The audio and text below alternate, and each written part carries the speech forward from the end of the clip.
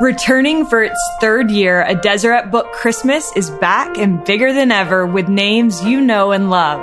The Bonner family, Nathan Pacheco, the Nashville Tribute Band, Callie Reed, the Truman Brothers, Lexi Walker, Jenny Oaks Baker, Jared Pierce, and Casey Elliott from Gentry. All together for the first time ever, and you can stream in the comfort of your own home for just $15 per household, anytime between December 10th and December 16th. So get a ticket, snuggle up with the ones you love, and enjoy an evening full of music, storytelling, and Christmas cheer that is sure to bring the Christmas spirit into your living room and leave a gentle reminder that Christ and His mission can unite us all. Visit Deseret Book Presents for more information.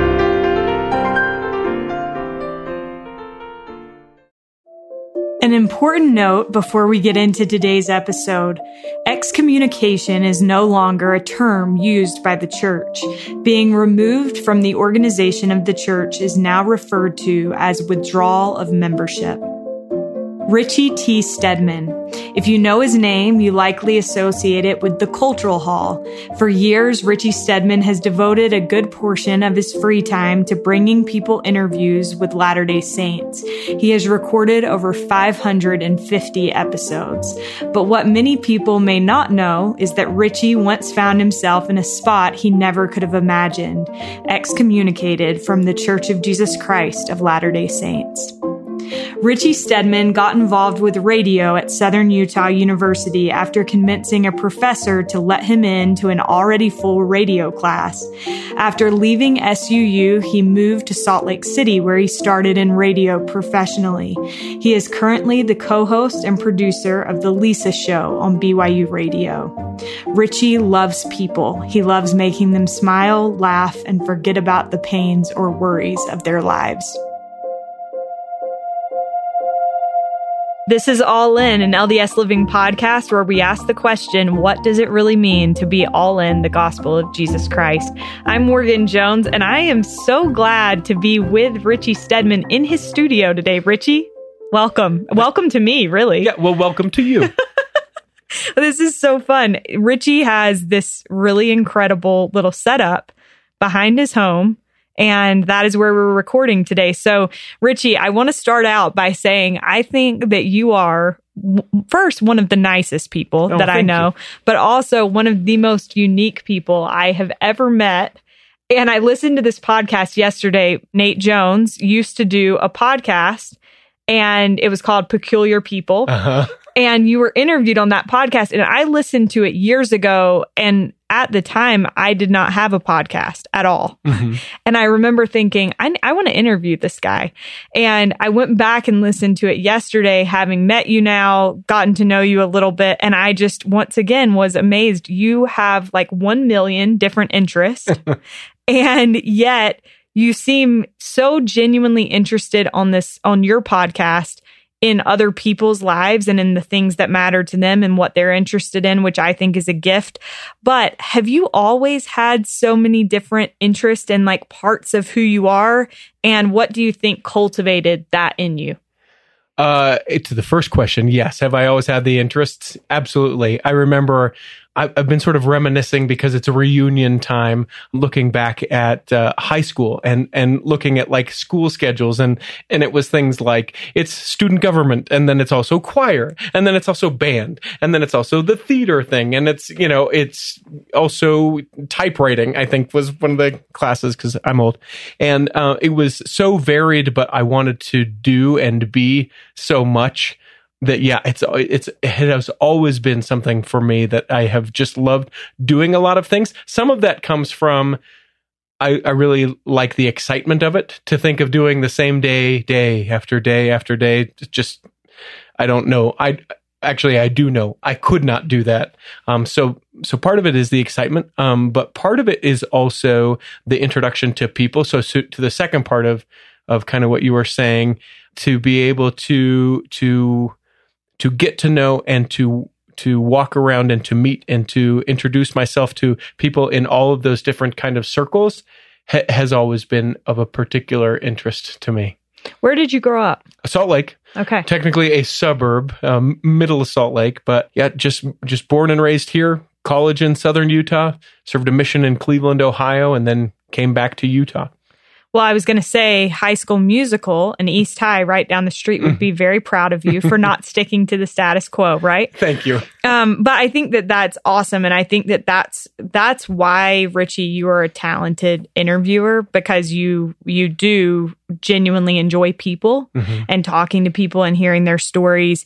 There are 1 million things that I feel like we could talk about today. We could talk about you going to clown school. True story. Yeah, saved my life. Clown college saved my life.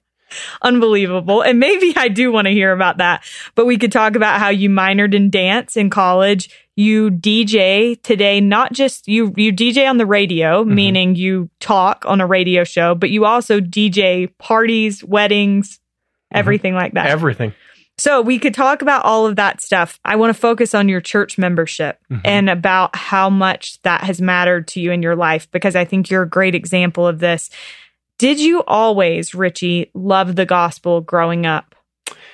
Well, so I guess that's one of those things where you go, so what is the gospel, right? Right. Because I think growing up, I don't think I understood it. In fact, I can remember, I get sort of embarrassed to share this, but I can remember the vivid, I can remember which room I was at in the MTC in Provo after being called, after being set apart, after going and reporting on my mission and sitting there and having it finally dawn on me that the Book of Mormon is the testament of Christ here in the Americas. That was never clear to me. Right. That had never dawned on me. I didn't realize that that's what it was. And I can remember in that class with the other elders that served in my particular mission being like, guys, do you realize that this is a book about this when Christ happened came here? Yeah, this happened. Yeah, almost. It sounds ridiculous, but it was what I felt. And so that, I think that sort of gives a little inclination as to what I knew about the gospel. But what I had always known is that being with fellow members of the church and being not only within the walls of the church on Sunday, but in the various activities and those kind of things, being around other members of the church was when I felt good, was when I felt complete, was when I felt like there was clarity for me. So then you get home from your mission and, well, actually, let me back up. On your mission, you've talked about how you feel like you have a little bit of a regret when it comes to your mission, that you feel like you kind of went into your mission with an idea of this is how you're supposed to be as a missionary and how you want to serve. And I think that's super admirable to want to be an obedient missionary and do it the right way, but that you feel like in that process, you weren't maybe the greatest companion. Right. Is that true? Yeah. So there was a lot of things. Like I felt like I sort of went into it and I was like, okay, this is what an obedient missionary looks like. And if you'll indulge me, sort of a funny story, within the confines of a mission structure, it's up by a certain time, out by a certain time, home by a certain time, and potentially asleep by a certain time. And I was like, these are things I can do. I can be up by a certain time. Maybe I can't, find a bunch of people and convert them or anything like that, but I can get up on time. And I remember the first time that I overslept, that for whatever reason, the alarm didn't go off. And I was laying in my bed and there was like this blue electrical light that surged up the walls of our apartment where we were staying. And that's what woke me up. And I look over at my alarm clock and I saw that it was past the time that I was supposed to be awake. And I was like, God is mad at me that I'm not awake at the time that I'm supposed to. And he has, sent lightning to our building to wake me up. That's how mad he is about this, right? It sounds so ridiculous.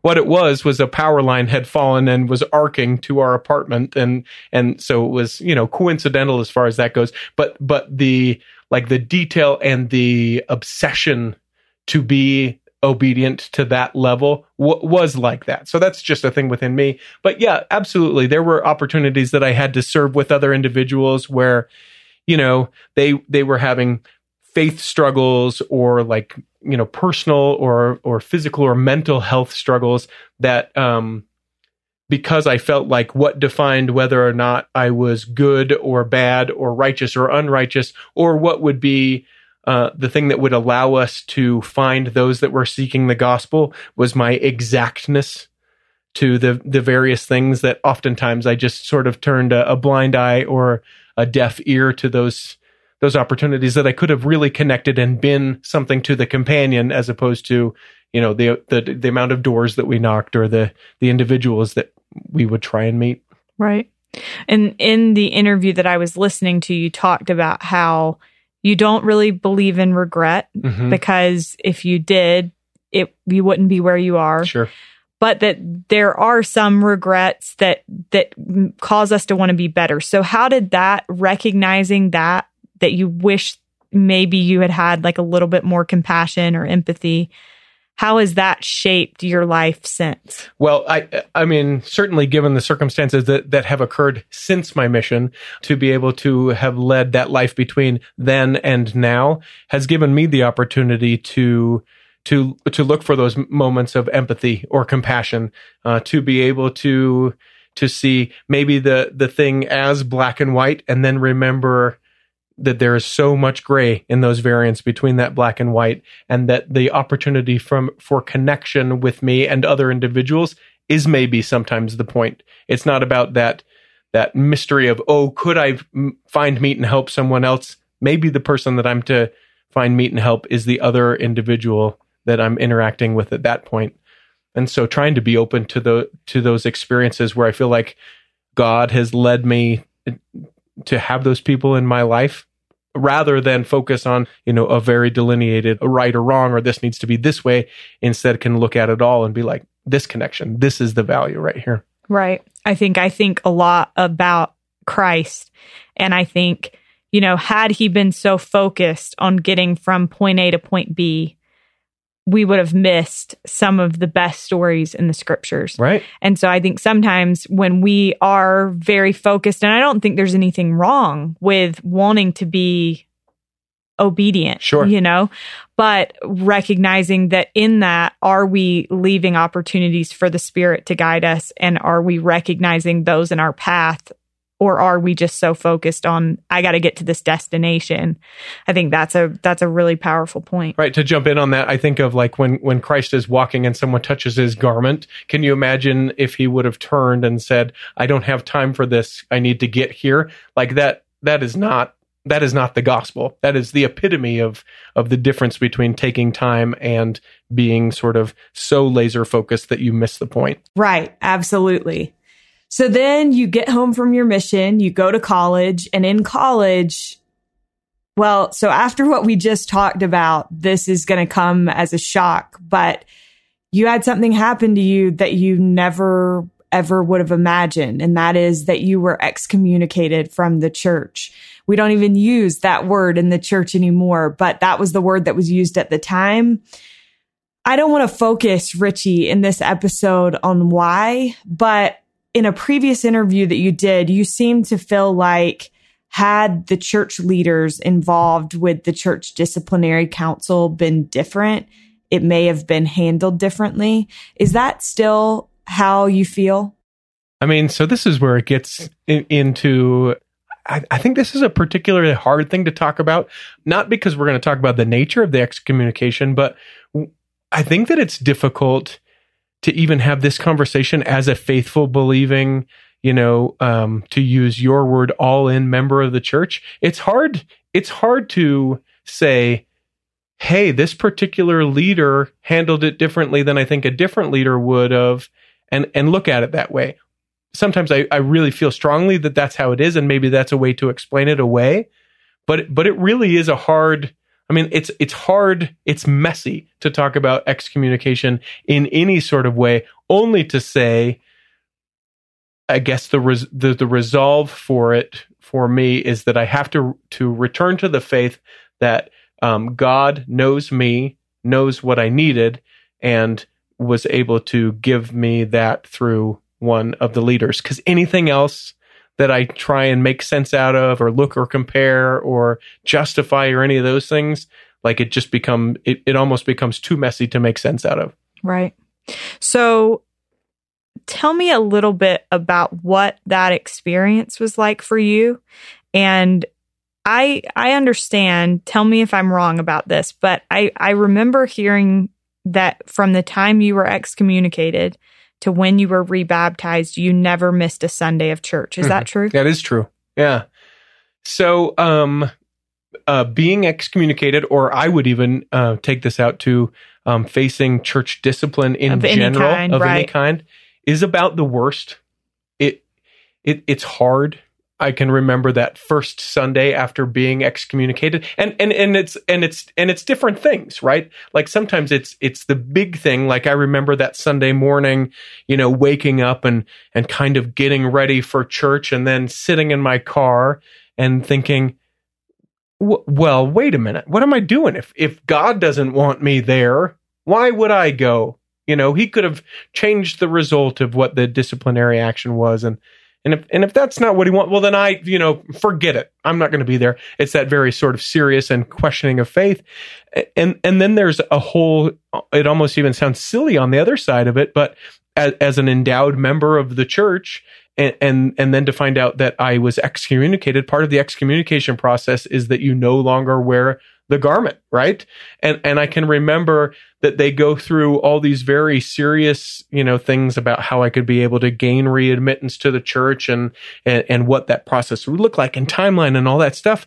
And I can remember my first question to them was, so is it all right if I wear my garments tonight?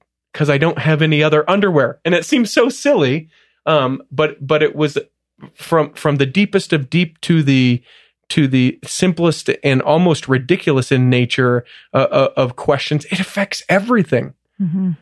When you're in, and you're sort of constantly reminded about it too, especially as I found myself going to church. I'm an extroverted person. I like to be engaged, and people knew that. And so I would sit in Sunday school classes, or at one point when I was excommunicated, I was part of a performing group that would sometimes perform at firesides. And as part of that, you would be asked to bear a testimony or say a prayer. And there was always sort of this moment where it's like, the nature of who I am would love to do that.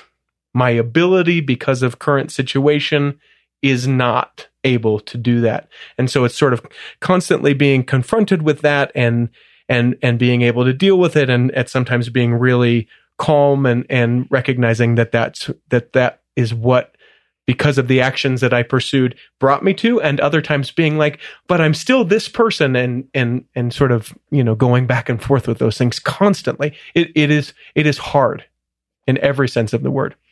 So Richie, take me back to that day that you're in the car, mm-hmm. and you are having this kind of wrestle with yourself. And I would say kind of a wrestle with like the natural man versus the Richie that you are, which is you are a disciple of Jesus Christ. How did you rally and end up in church that Sunday? Well, I almost didn't, if we're being 100% transparent with one another. But I remember, and as I think about it, I can see the parking lot, and I can even see that dumpy old car that I was in my mind. And I just remember the oomph that got me to take the seatbelt off, to get out, and to go into the church was I had the very clear distinction that if I didn't get out of the car that day, I probably wouldn't go back. And I think, to the other part of your question, to the going to church every Sunday, even on vacation, even in other places of the world, would seek out a church to be able to worship in that time of excommunication, was because I really felt so committed to continuing on the path because of the choice that I made that one day in that parking lot. It's remarkable. So you mentioned earlier that you feel like the way that you're able to reconcile all of this in your mind is that it's what God knew that you needed. Mm-hmm. How did that experience change you in that time in your life? Well, one of the things that I feel like I'm able to do now is I feel like there's zero barrier to entry with me. When people, when I can engage with people that are no longer members of the church, and I'm surrounded by those in my neighborhood and in some of the things that I pursue interest wise. When I'm surrounded by members of the church, like I am who I am, and I'm able to say, "Where are you?" Oh, I get it. I've been there. I can experience that with you. There isn't any sort of pretense that comes with me, and really just being able to connect in a way that because of all of those experiences, coming through it and feeling at times like I was judged, I never want to do that to anyone. And so I try and offer that with anyone who I'm able to interact with. And so think about it. If you know that you can interact with someone that isn't going to judge you, that just wants to know you and really believes that you have something not only to contribute, but maybe a story, but maybe, a perspective, something that can be gained from that interaction. I mean, you give to that person. And I'm really grateful to be able to have those type of interactions with people. People will comment, to me, how long have you known that person? If they're out with me when I'm visiting, or if I have someone in the studio and there happens to be another person here, and I'm like, oh, I've never met them before. That was the first time. And they would absolutely say, no way, I cannot believe that. And it's just because of an absence of judgment, of pretense, and just to be able to say, yeah, come on, what do you got? Whatever it is, it's great. And I love it. Yeah. What would you say that you learned about God's love and about repentance through that time? That it's hard, that it is, we hear in the scripture sometimes that, people talk about a wrestle with God.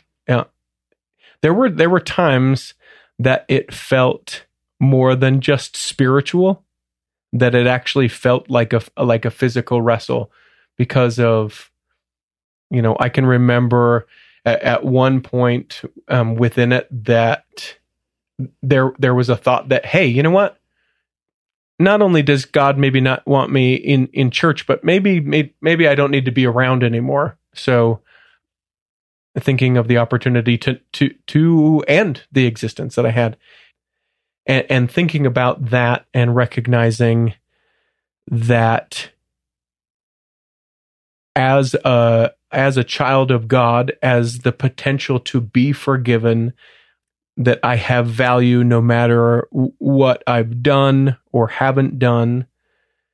I mean, it really is that sense of redemption, of cleanliness, of yeah, we'll be all right. And it's not just a thing that we say, like once you repent, you'll be okay.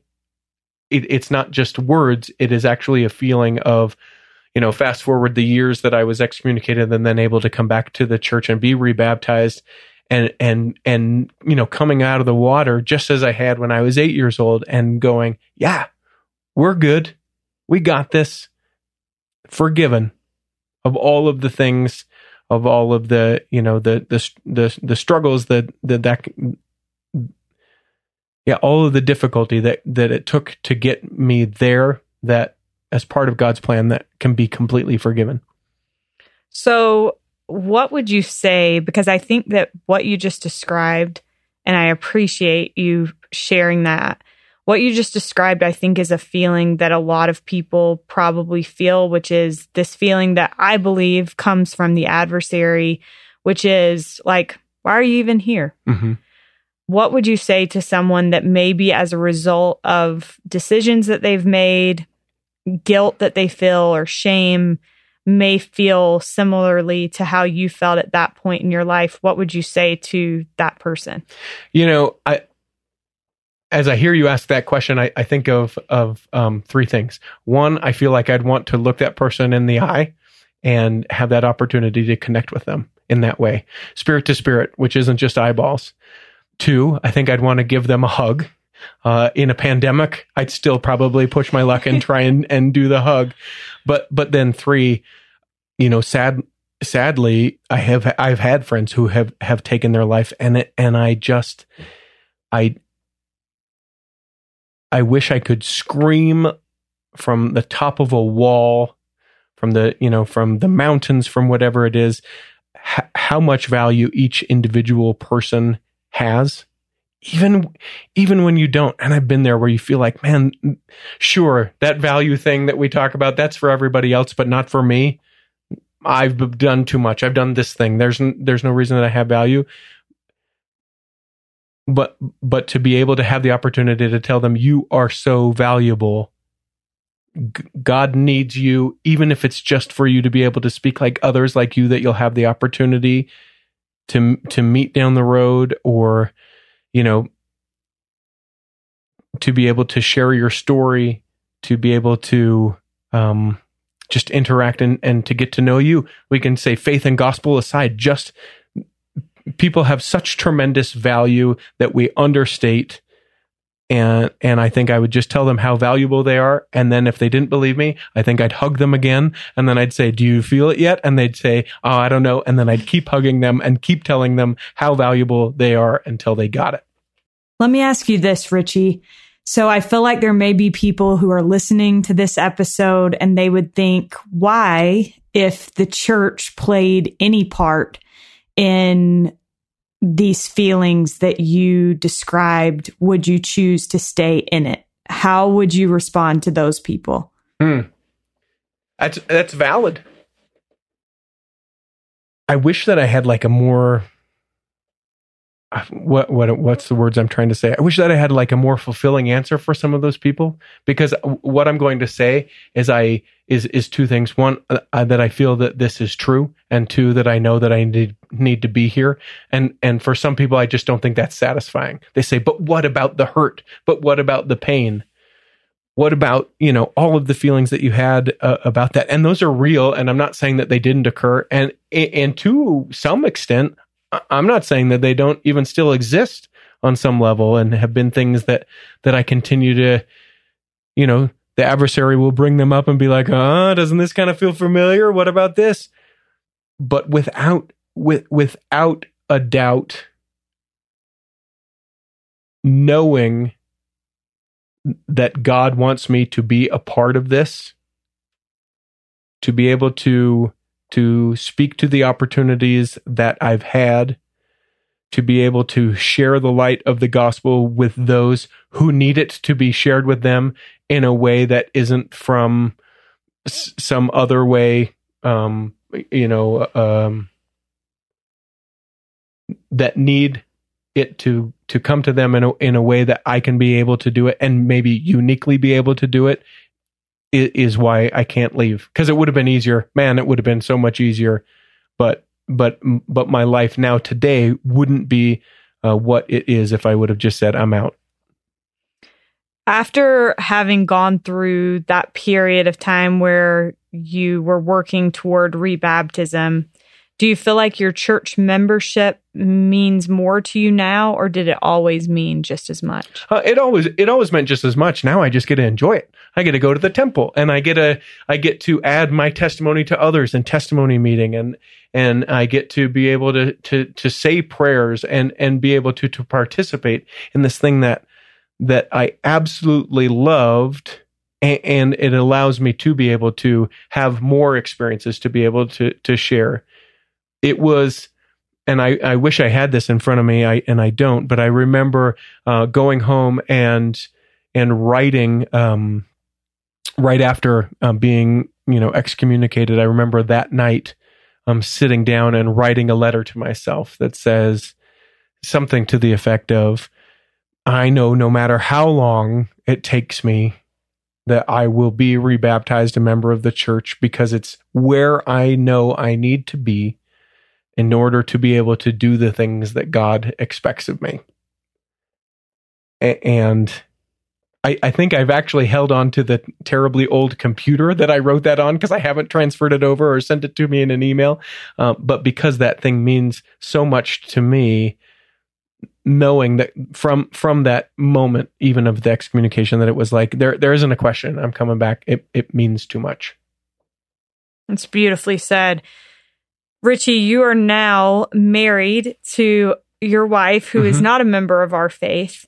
And I wondered for you, what has that experience been like? And how has it opened your eyes to maybe the perception of members of our faith from those who do not belong to our faith? Yeah, it's fun. It's fun. And I mean, man, getting into marriage and dating someone who's not a member of our faith is another entire episode, but I'll do my best to sort of summarize it like this. What I love about her, in addition to the ways that I feel like, she is everything that I could want in a spouse, someone who is supportive, who loves me, who cares for me, and genuinely has the purest intent for what she wants, both from me, from my life, and from our lives together. The thing that I love about it is she was raised in a different faith and actually went to an all-girls Catholic school, not terribly familiar with our faith. And so what I love about it is, if you've ever hung out with a child under 10 and they are always asking why, that's what I love about her. I got to go do ministering. Why? What is that?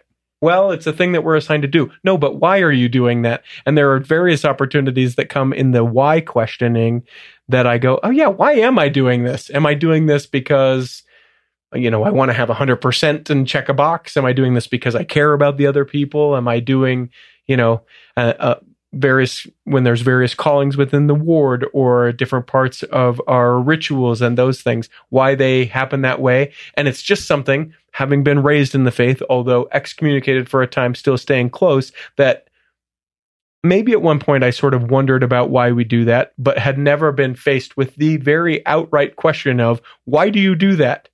Well, I don't know. And then to be able to find my testimony through I don't know why I do this, but I'm going to figure out why I do this, and let me get back to you. It's the greatest. How does she support you in living your faith? So she's really great, and I need this, and maybe people like this, but she will say things like, well, either do it or don't do it, but stop telling me that you're going to do it. And I absolutely love that sort of like, if you say you're this thing, be that thing. Right. Otherwise, don't be that thing, but also don't tell people that is who or what you are. So what are you? And it really is a thing. Some would maybe define that as like a tough love, or man, I don't know what she sounds like, but that doesn't sound super comfortable. For me, it is very much what I need. It is that call to the carpet where you are like, yeah, so what am I doing? Yeah. You're right. I'm living under my privilege, or I need to rise to the occasion, or just, very simply, I need to go to church because I can go to church now, or the temples are back open. I need to go, worship in that way. I love that so much. And I think also to that point, I think we all need sometimes, first of all, the check of why do we do the things we do, but also the reminder, like if we say that we're lucky to be members of the church or to have the gospel of Jesus Christ, like, why don't we act happy about it? Right. Like, be happy. Right. Be grateful. Act like you appreciate it. Richie, I have heard this story before, but for those listening, tell us how the Cultural Hall came to be. So this was early. This was a long time ago. This was before All In was even a glimmer in young Morgan's eyes. I have no doubt. When podcasts were first being introduced, I had a good friend who had started a podcast, and his was a part of like culture. That's what his sort of topic was. And I thought, well, I want a podcast. That sounds like fun. But I was like, I don't want to talk about that. That particular, topic doesn't sound interesting to me. So I sort of, searched my brain, and I thought, well, what do I want to talk about? Oh, well, I love church things. I love culture within the church. I love doctrinal. I especially love historical things. And so for me, I just was like, yeah, that's what I'll do. And then I came up with the name, The Cultural Hall, and I was like, this is perfect. Could there be a better name for this thing? And then I hopped online and found that domain was already sold, and all of the air was let out of my idea. Fast forward a couple years later, where I talked to the gentleman who owned that domain into selling me it, got the social media handles, and thus a podcast was born. The original concept was, And it's where I admire you and what you set out to do, where you're like, you had mentioned earlier, you didn't want it to be about meeting famous Mormon people. That's very much what I wanted it to be. I wanted to, and we joke around about this, but I very much wanted to meet the musician Peter Breinholt. His music I love. He seemed awesome, and I knew he was a member of our faith, and I thought, that will be the thing. That's my white whale. If I can interview Peter Breinholt. Well, 6 episodes in, we interviewed Peter Breinholt, and I was like, well, there's something else to this. Otherwise, this thing is done right now. And so then it started to get into things like, unique parts of church history that we don't talk about, or being able to talk about marginalized groups within the church, to be able to talk about current affairs within the church that people just don't have that outlet to be able to speak to be able to have sort of beyond the conversations with book authors, where it's like, yeah, you got a book, but there's also so much more to you. Let's find out all those other things. And of course, we'll tell people about your book and a few other famous people along the way, which has been kind of fun. Well, I have told you this 1 million times probably at this point, but I think the Cultural Hall is the best name for a Latter-day Saint podcast. It's brilliant. So I can see why you held out until you were able to secure the domain. But also, I think your tagline at the very end is so good. And I was wondering if you could give it to our listeners. Of course. Well, we hope that this episode has nourished and strengthened your body, and that if you're not healthy enough to listen this week, that you'll be healthy enough to listen next week, and that when the time comes, you'll be able to travel home in safety. In the meantime, we'll be saving a seat for you on the back row of the Cultural Hall. It's so good. It's so good. I love it. So I have to tell you too, Peter Breinholt, fun fact, when I was in college, I sang a little bit. Oh, cool. I didn't know that about you. And I got to open for Peter Breinholt. Oh, I didn't know that. There's a whole lot that I didn't know about you. We just unpacked some things. I don't think anybody listening to this podcast probably knows that, but that is a true story. And it was really cool. He's so talented. And such a unique, tender heart that, he and I have corresponded many times since. And in homage to where we started, he is a part of every episode of the Cultural Hall. He does our outro music. And so it's fun to be able to recognize that from the very beginning, he's been with us and continues with us. So cool. So Richie, how many episodes have you done total now? So this is where it gets complicated, because you've done offshoots, right? Yeah. And unnumbered episodes. And there's a big thing among some LDS podcasters that would say, hey, no, this number and this number and this number. All that aside, I think that we're right around the neighborhood of 810. And so it is a lot. It's remarkable. I am holy cow. That is a lot of podcast episodes. Yeah, it's super fun, though. And it starts to become where listeners become friends. The various co-hosts that come on become friends. And in some ways, though not literally, but become family. And so when they feel, I feel, people that listen are like, oh no, this is happening. What happened? What's going on? We need to know those things. And it's a particularly unique community of people just caring about one another and kind of being a little nerdy about all things within the church. Richie, so 700 plus episodes later, what would you say that this podcast has meant to you? Well, I would say 2 things. I would say, first of all, those diehard listeners of the Cultural Hall would get mad at me if I didn't tell you it's a show, not a podcast. That's just a little thing that we sort of do within the show. And then the second thing that I would say is I've really tried to define what the Cultural Hall is. And sure, it's a couple hours a week, typically a news episode and an interview episode where we talk about all things of the Church of Jesus Christ of Latter-day Saints, right? That would be a great sort of elevator pitch of what it is. But as we've recently started to kind of be looking back on some of the episodes and listening to them and remembering where we recorded that, or where I was at in my life when I recorded that. People that have been longtime listeners have seen me through my first marriage, both the meeting of my first wife, the dating, the courtship, the marriage, the divorce, and, there's all been of that first marriage. And so what it interestingly enough for me has meant is it is my faith journey in a way shared with a lot of people. It's the things that I'm curious about. It's sometimes the things that I'm questioning, wanting to know more about, trying to find resolve with. It's me visiting with my friends within the gospel. It's me, seeking out those people to see if I can get that. It's those bucket list things, those challenges in life.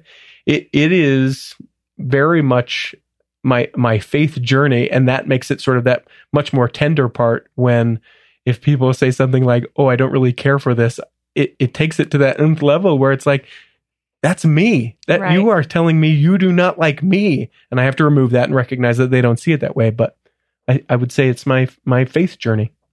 I think that's so cool. I think, Richie, one thing that is endearing about you is you are who you say you are. And so when people are hearing these interviews, they're getting a look at what you're asking. Like when you're asking a question, it genuinely is something that you're trying to figure out or work through.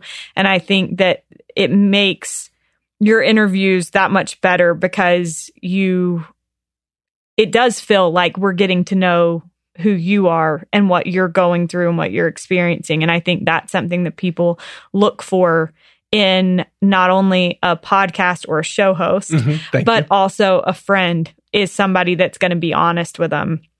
You said on the Peculiar People interview that you believe your mission in life is to expose people to the church in the way that you believe it was intended to be seen. Mm-hmm. What did you mean by that? Ooh, now we save the hard hitting for the end. I think this will lend into how I may respond to the final question. But the church is this big thing, and the gospel is this even bigger thing, and it's all of the things. And I feel a personal responsibility to be like, yes, it's everything that you say, Morgan, but it's also everything that person over there says, and me, and that's part of it as well. And it's also what those people say. And so being able to have all of that together and recognizing, first of all, it quickly establishes that no one is right because everyone have their own experiences and the way that they come to Christ and the way that they appreciate or understand or live the gospel within their lives. But also it keeps everyone equally valued because we all come to that. So for me, I think the ask that I have with people who would listen is to trust me. I'm there with you every Sunday. We'll be there together, but there is so much more that I need to know about that I don't know, that you need to know about that you don't know, that as we can walk this journey, the one thing that I can promise you is that I'll be there walking alongside you as we make our way. I think that is so beautiful. And I think it's even more beautiful, Richie, coming from you, because you had the choice to walk away, right? You had been, in a sense, when someone is excommunicated or has their church membership removed, they are relieved of the covenants that they've made. Mm-hmm.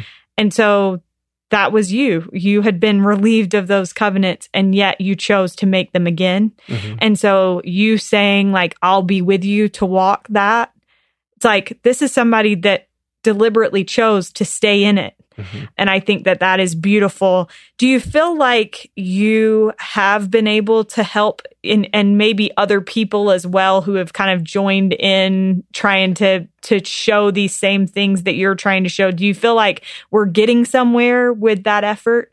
Yeah, without a question. It's hard. Sometimes it feels like you're not, both personally and with other people.